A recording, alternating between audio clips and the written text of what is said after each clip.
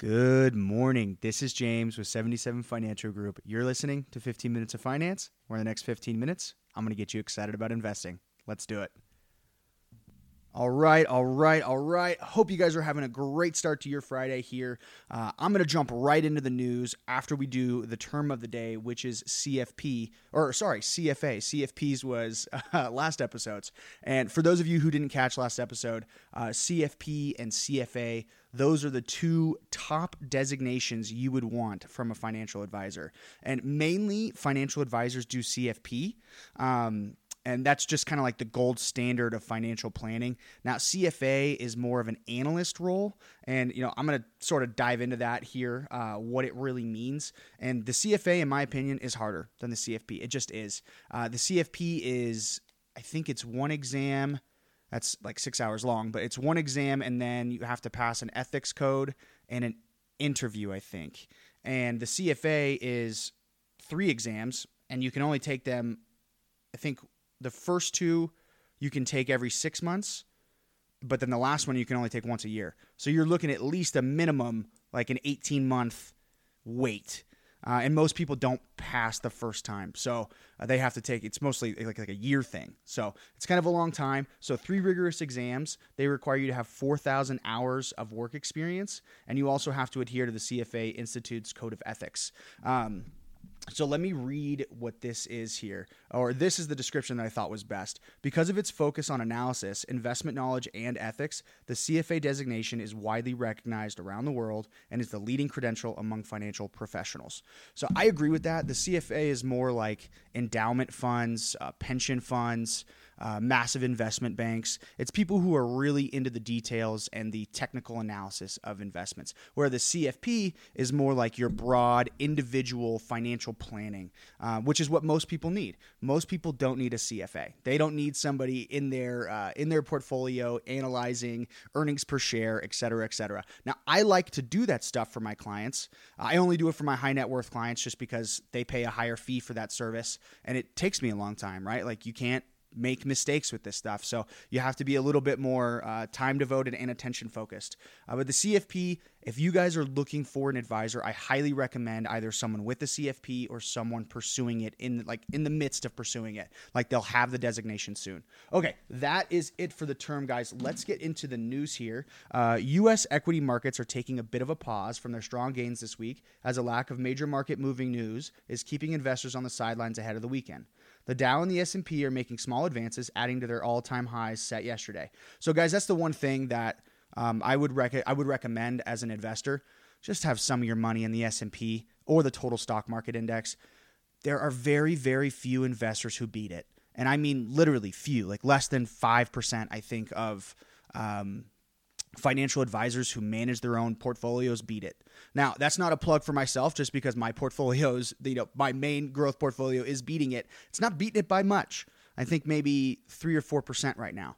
But over 20 years, that's 3 or 4% is a lot. So keep that in mind. But for most people, just use the stock market. Just use the S&P 500. It's especially if you have a long time horizon, you will be extremely thankful you did. Okay, let's keep going. Disney is the best performing stock in the Dow today, with shares up almost 3% following the entertainment company's impressive fiscal third quarter earnings report. Shares of Pfizer and Moderna are more than 1% higher after the U.S. Food and Drug Administration approved a third dose of their COVID vaccine for individuals with weakened immune systems.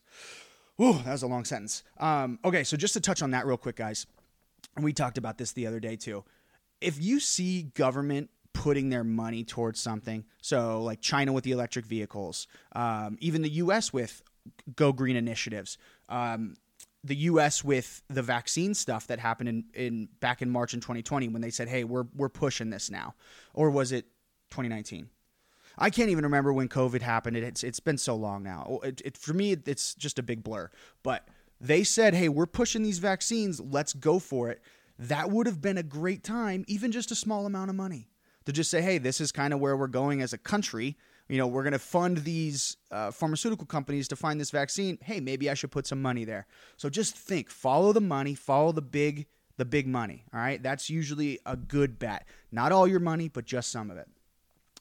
So, investor enthusiasm was dampened by the University of Michigan Consumer Sentiment Survey, which showed consumer sentiment drop to the lowest level in almost a decade on concerns about inflation and the spread of COVID-19.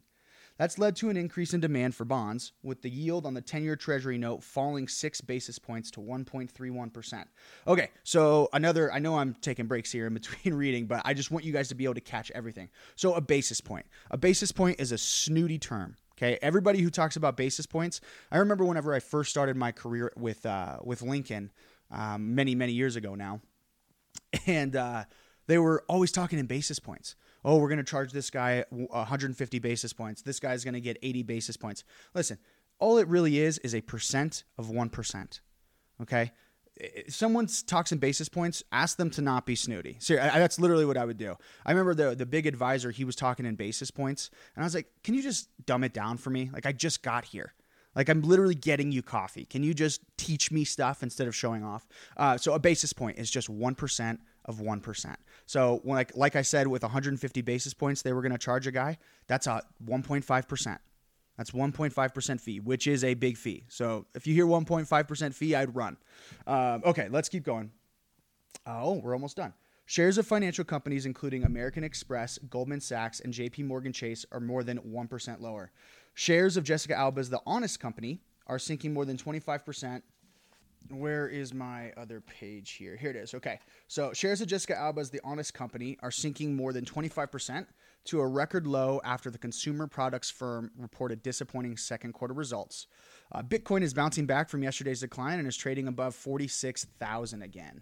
And that's today's big topic, guys. So I'm going to read this about the difficulty of mining Bitcoin. And just to clarify, guys, legally, I can't invest client money in Bitcoin. It's not regulated by anything. That's kind of disappointing, I guess, because everybody likes Bitcoin. So younger people who would love to get into Bitcoin, I would like to be able to invest for them, but I am not even a big fan myself. I'm unsure about it.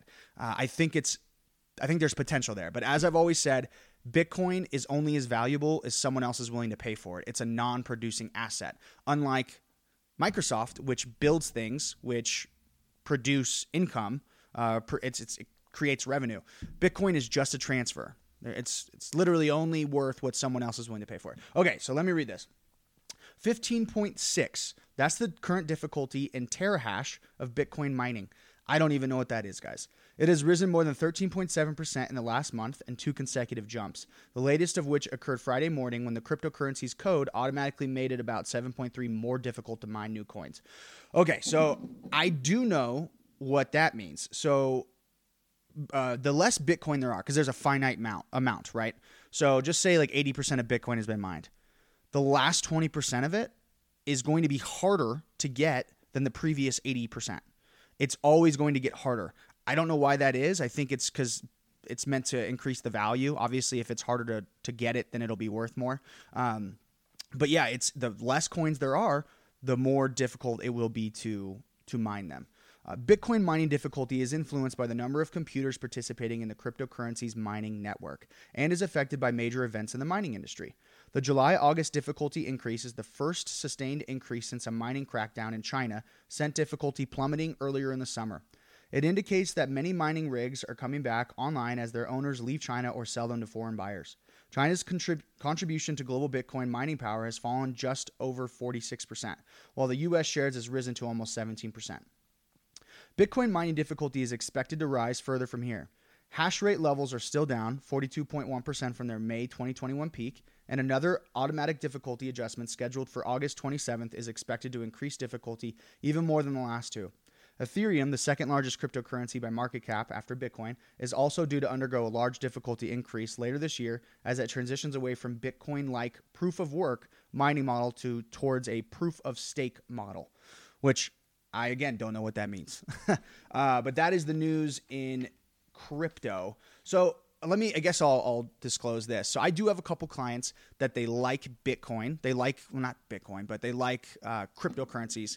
And so since we can't legally invest their money directly, what we're able to do is invest in companies that mine. So there are a couple companies, Hive, Riot, ISWH, a couple of these companies that their whole purpose, they just hire miners and then they're mining these these cryptos and then probably reselling them or even paying their employees in crypto. I'm not entirely sure how their system functions, but that's been pretty lucrative for the clients, is being able to invest in these public companies that mine. So as crypto is getting more and more difficult, the question that I have for me, for you guys, for the whole crypto system is, will it become a higher price? Will it rise the price value? So maybe, I don't know. It's not quite like oil, whereas, hey, we didn't get 4 billion barrels today. There's a shortage, so therefore oil rises in prices. I'm not sure if crypto's like that. I think this will be an interesting situation to see how it unfolds. It doesn't produce anything, guys, and that's my biggest concern with it. Technically, anything is only as valuable as somebody else wants it for, but the great thing about companies that they create things that help other people, is that there's advancement. There's constantly things getting better, right? The iPhone, there's constantly improvements happening. That's why people every September, they can't wait for that new iPhone to come out. But crypto, that just doesn't exist. And I don't know what the hope is for people who think, hey, this is going to become a country's currency one day. Look, if a country is going to use a cryptocurrency for their own currency, their government issued tenure, they are going to create their own, most likely. I would say 98%. And if they don't, it's a total shot in the dark which one they'll use.